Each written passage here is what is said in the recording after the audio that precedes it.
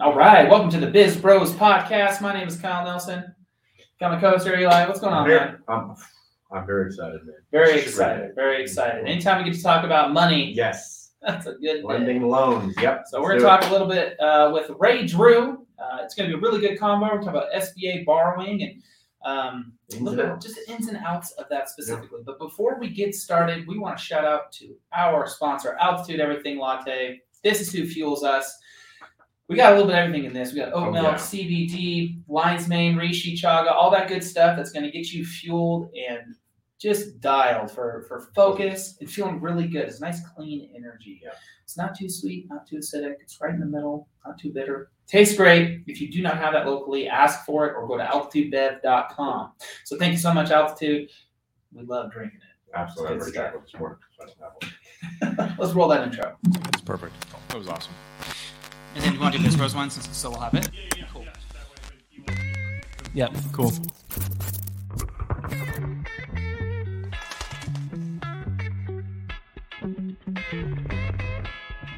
I got it.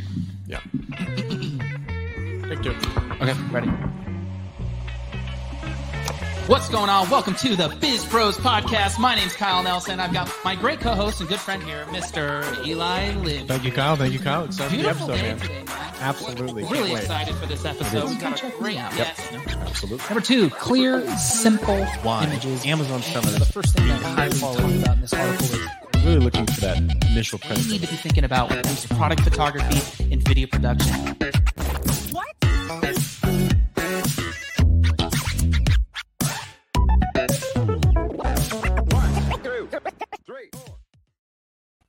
All right, so today we have Ray Drew. He has dedicated his professional career to helping small business owners navigate the intricacies of SBA borrowing.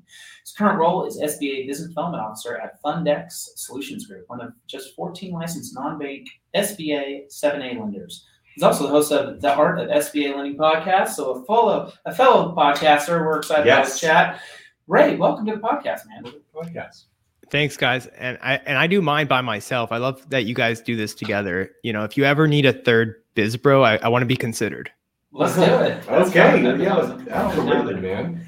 It's fun. Yeah, it's always fun to collaborate. It's just different ideas bouncing back and forth. We go back and forth and kind of just pick at each other all the time. So it'd be fun to have a third in here. Yeah. Thick skin. Yeah. Exactly. Well, hey, thanks for being here, man. Excited for the topic today. I think not only are we interested in it, but I think a lot of our listeners, a lot of our audience is going to be really excited for the topic. Absolutely. Before we jump in, though, love to learn more about you and your background. So tell the audience and tell us, who is Ray? So I'm an SBA lender. I'm in Florida. I do it nationwide. And I went to school in Orlando, University of Central Florida, and graduated 2011. And that was kind of a rough time in the economy. So I took a job selling printers. But before I started that job, my old boss, who I did an internship for called me. And I think you guys would appreciate this. But essentially, it was at an SBA lending company. Okay. And my job was essentially to make about 100 cold calls a day to like commercial real estate brokers. Fun. And so I was trying to get business for SBA. And I really had never done an SBA loan. I was just calling. So that is pretty much what helped catapult my career. And I've been doing it for the last 10 years ever since. So SBA is essentially my only skill in life at this point. Nice. So with starting with the cold calls, has it always been with Fundex, or did you kind of work your way is Fundex No. How's that?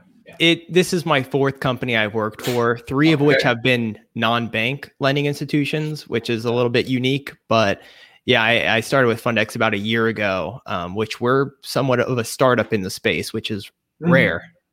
Right. So tell us a little bit about, just right off the bat, a licensed non-bank lender versus just a normal bank lender. Yeah.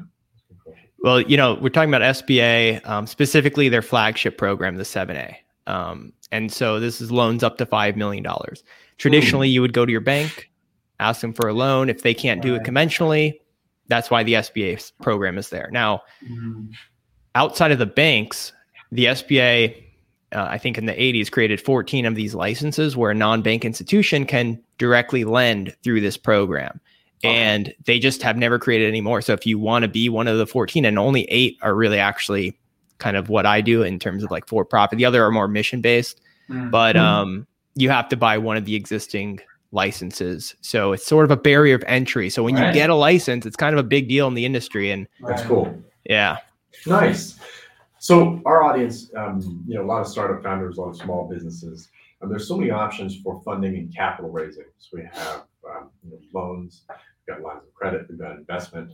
What would your argument be towards SBA loans? Like, what is your pitch that to a startup founder? What does that look like from your point of view? Well, first you got to kind of start like what types of transactions are being financed with SBA, because it's truly not a lot of startups. It's a lot of business acquisition is where I spend most of my time. So someone buying a business for, let's say, $2 million, $3 million, let's say it's a landscaping company. Right. What are the options available? I mean, you have not many. SBA is really the only game in town when it comes to those types of transactions. So that's one reason why you would use it. It's your only option. Okay. Yeah. Absolutely. It's more acquisition based. What's the approval like? I mean, with SBA, is it? What I know is it's easier than like traditional banking, right? Well, it's you would it should be, because the whole point of the SBA is like we're lending our money and the SBA is providing a guarantee, 75%. Okay, so we should be able to approve some credits that are outside the realm of what conventional banks can do, and we should be able to offer terms that are a little more flexible, and so we do. So the big thing that everyone should know, number one is, preferred lenders with SBA, of which, that's the majority of SBA lenders that are serious players. They can approve the loans in-house on behalf of the SBA. But still the processes, terms, everything, because it's just a guarantee. It's almost like putty or clay. Like we can mold our own program. So everything varies tremendously from lender to lender. So our process is as streamlined as possible. Essentially, most 90% of our deals are just approved by one person here at my company. And that's it. That's just one approval. And then that counts as the SBA's approval because we're a preferred lender. Right. So outside of acquisitions, what other styles of lending? I mean, it's just, growth capital. Is that very common? So I'm big on niching down. So under the 7A umbrella, the SBA 7A, you can do so many different things. I personally focus on two, just because there's so much business and I try to focus my efforts on 2 or 3 things. And so the other thing I do a lot of is commercial real estate. So owner occupied commercial real estate. We do that at a very high leverage where we can finance up to 100%. Which is kind of unheard of in the commercial real estate world. Yeah.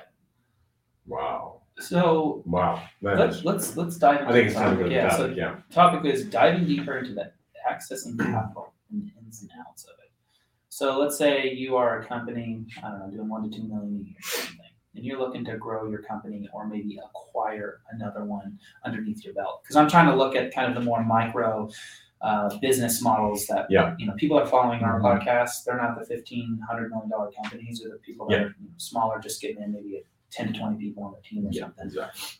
What does the ins and outs look like of getting some capital from the SBA to get that going? Well, all right. Well, let's talk to the people that are interested in buying an existing business first, because that is something that's very, very popular right now. It's booming. And this is someone who, hey, maybe I'm burnt out in corporate America, and I don't want to start from scratch. Let me just move into something that is already operating, already profitable. You're paying a multiple and you're getting in, and SBA is the financing vehicle because of the lack of collateral. So that is a big part of what I do, and I do it in all sorts of industries. I know you guys talk a lot about e-commerce. We do e-commerce businesses, acquisitions, and when somebody makes that decision to go and buy it and use an SBA loan, there's a lot to learn. It's a very steep learning curve. Interesting. What are some of those things that, what are some of those things to learn, and why is it such a steep learning curve? Our industry is just notorious about just being old school. There's not a lot of information, and the information is sometimes it's misinformation. Sometimes it's just different lenders saying different things. So you're going out, you're looking for a loan, you're talking to a few lenders, and all of a sudden they're saying conflicting things. So one guy needs 10%, the other guy wants 20%. This guy wants the seller to hold a note. This one doesn't. It's like, what's real and what's not? So the basics are kind of structure. For one, I want to know how much cash do I need to put into the project? And the short answer is the SBA requires a minimum injection of 10%. That doesn't mean it's going to be 10% on every single transaction. Most are, that at least we do, but a lot of lenders have different takes on that. So just know that there is a minimum of 10%. It could be more. You start there. And most people are looking at tons of deals as they're going out to market, and they want to first say, hey, am I pre-qualified? Like, what do I need to look like to even be qualified? What should I be looking at? Deal size, industries. There's 3 things that I tell them when they're early on, just starting out. And one is the cash. You got to have the cash, and you got to have some post-close liquidity. I don't want to drain your bank account down to 0 with a 10% injection. So having a little bit of extra cushion is something we're looking for. So if you have $150,000 cash in the bank right now, I would probably be saying, hey, let's look at businesses $1 million and under. Right. Yeah. And then, go ahead. Oh, no, you're good. Go ahead. I was going to say 2 is, credit. That's an easy one. Like, you have to have decent personal credit. You're borrowing money. You want to have a good 700 plus roughly. It's typical. And then finally, and this is maybe the biggest one, is your experience. And this is one where a lot of lenders have different takes. We basically are looking for someone to have relevant experience. So, like, for example, I mentioned a landscaping business. Right. It's rare that a landscaper is buying a landscaping business. Yeah. So your bank might want you to have land, but that's not going to really make sense. So, like, what we're looking for is what's transferable. Have you been in management? Have you managed people? Have you managed your P&L? Right. Are you in a service-based industry? Things like that. Yeah, that's what my question was going to be is, when you're looking to pitch your business to like a VC or an angel or something, they're really buying in on like the leadership team. The business idea, of course, needs to be good, but they're looking at who's running this thing and who's going to run it up or run to the ground. So I was wondering how much, the SBA truly focuses on those, that buyer in this case. And then another question too is, are most people that go through you guys to acquire business, are they business owners? Or are they business owner managers? So are they going in and trying to like sweep up, clean up, and grow it? Or most of them like, okay, it looks like there's good management already. I just want to purchase it and have some cash flow and maybe put a few people in the right spot. A lot of the businesses we do are, they could be $1 million in revenue. I mean, the seller is often a key employee within the business. Sometimes not, sometimes they're in it 20 hours a week, but you do want to understand who the key players are in the business, whether there's a GM or a quality control person or an estimator or whatever those key positions are. And then the buyer is going to come in and they're going to what they're typically doing is transitioning the seller's responsibilities onto themselves as the owner operator. And then with 20 hours a week that the seller was doing, and then using the 20 hours a week to grow the business. And I doubt they're all working only 40, but for that example, so they're focused on trying to find businesses they can have some value add to and just grow. Makes sense. That doesn't make sense. How often does the SBA lend like several loans to the same person? Like, do people have multiple?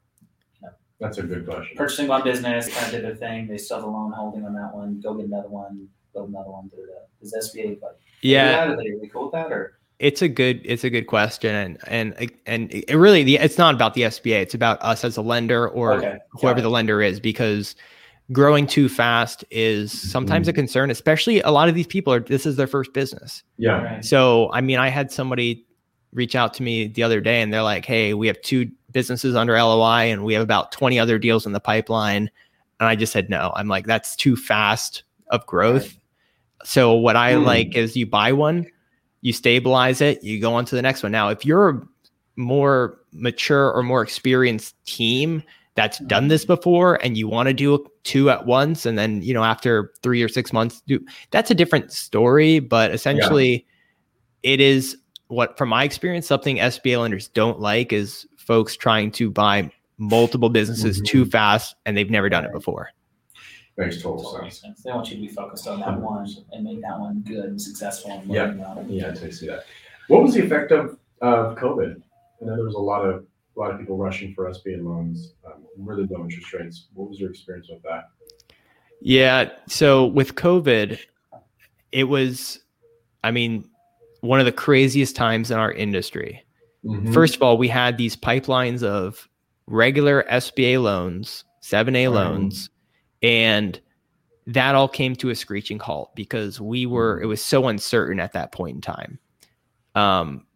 Meanwhile, the SBA or the government's creating the PPP loan program. Right.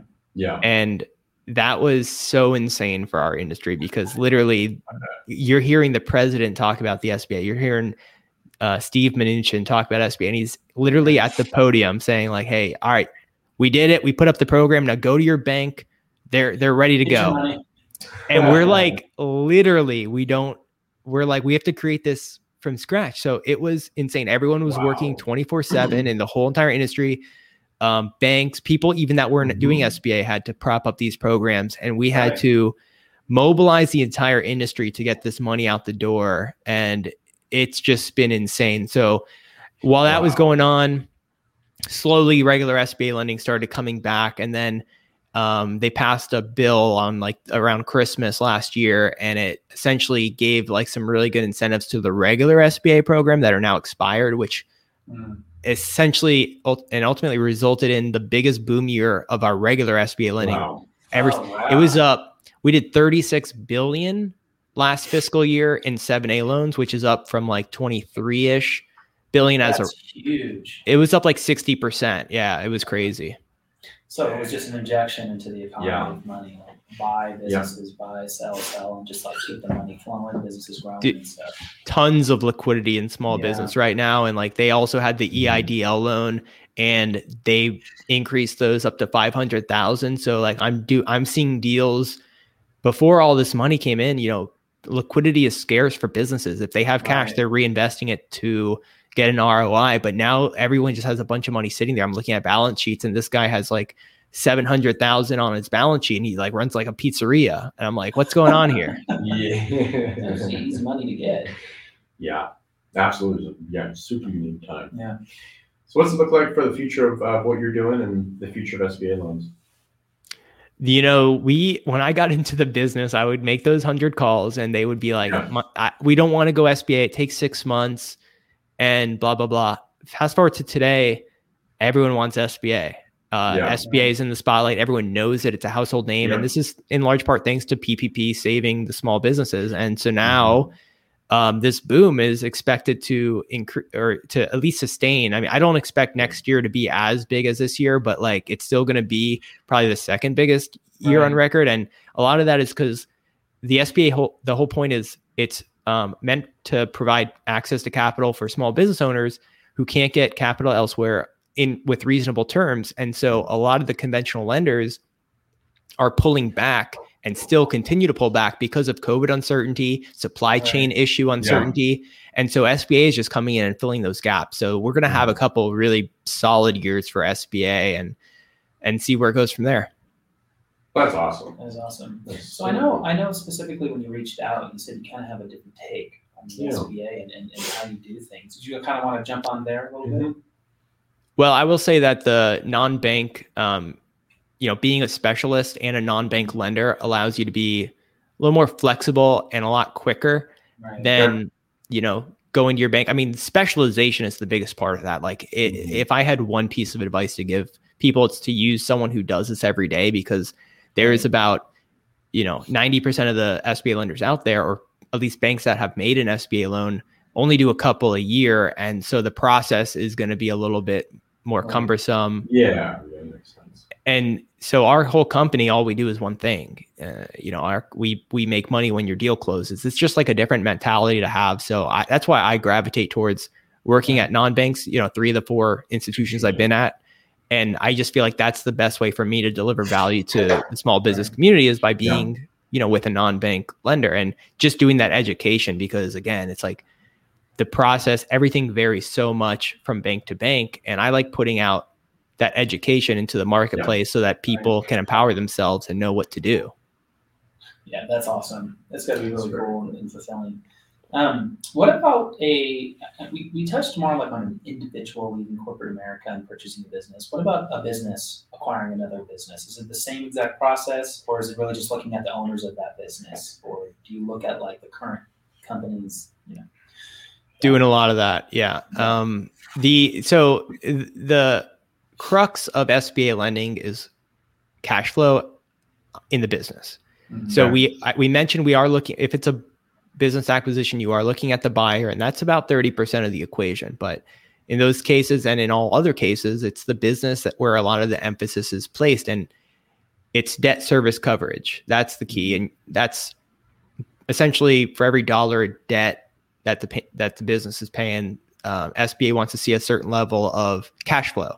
Their minimum is $1.15. So for every dollar of debt, your business is generating $1.15 of cash flow. Now, that can with the potential of the new business that they're acquiring, or just currently. So we're looking at tax returns. So if it's an existing business, you're looking at 3 years tax returns plus the interim year-to-date financials. And so if you're looking at 2020 and 2021, you want to see the debt service coverage, but that's not always the case, because in some of those cases where you're expanding, like for example, someone's buying a building, they're going to have 30% more space. They're going to buy another piece of equipment, and they're going to grow the business. And you can actually make a case for projection-based repayment in those cases where the projections will show that. And I do a fair amount of that, especially on the commercial real estate side. But that is the name of the game, is just showing that the businesses have enough cash flow to support the repayment of the loan. Gotcha. That makes total sense. Yeah, and there are expansion loans too, though it's not a focus, but I will bring one up. Like I just closed one a few weeks ago. It's $1.2 million for a cybersecurity firm, and it's two guys. They've been around the block. They've run divisions for large companies and scaled, and now they want to go do it on their own. And so they're doing well. They've been at it for about 3 years, and now they're ready to kind of flip the switch and really just pour fuel on the fire. And so we essentially are funding them $1.2 million to do that.